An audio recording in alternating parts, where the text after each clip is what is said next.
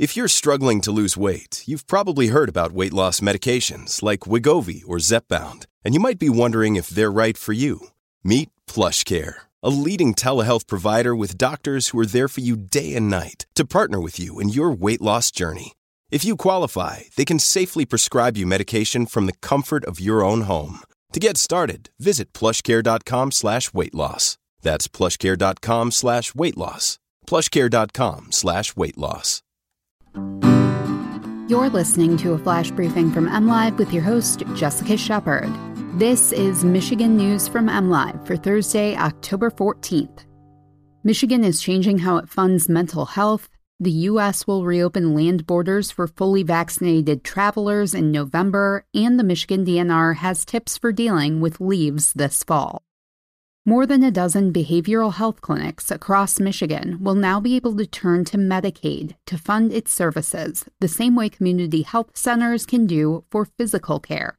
The new avenue for funding will allow clinics that meet quality standards to expand access to services, including 24-hour psychiatric crisis services, which is expected to reduce unnecessary visits to jails and emergency rooms as a result of no community mental health services.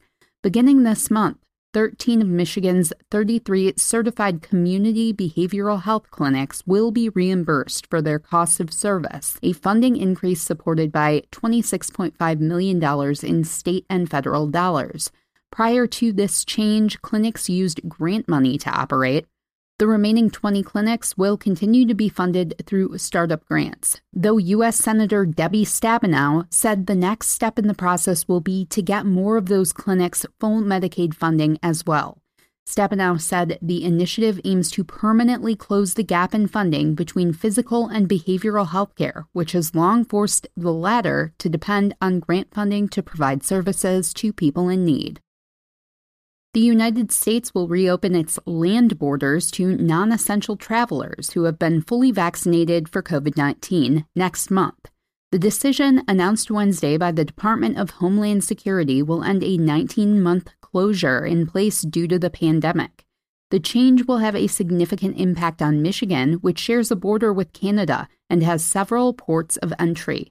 The closing at the U.S.-Canada border has been extended several times since it was first closed in the early part of 2020. Both Mexico and Canada have pressed the U.S. for months to ease restrictions on travel. Michigan Governor Gretchen Whitmer said in a statement that the border opening will allow state officials to build on Michigan's economic momentum. Travelers from Mexico or Canada will be required to have appropriate paperwork that provides proof of vaccination. Individuals who have not been fully vaccinated for COVID-19 will not be allowed to enter. Many Michiganders look forward to the fall color show but dread cleaning up the leaves afterward. The Michigan Department of Natural Resources has a few suggestions to make the task easier. The DNR has 3 tips on how to deal with fallen leaves. The easiest way to deal with the leaves and the most beneficial to the environment is to just leave them alone. The option benefits wildlife and saves you time and energy. You could also turn the leaves into what the DNR refers to as garden gold. There are a few ways to use leaves to the benefit of your lawn or garden. If you want the leaves off your lawn, rake them into garden beds where they'll serve as free mulch. Alternatively, leaves can become natural lawn fertilizer by shredding them with a lawnmower and then leaving them be.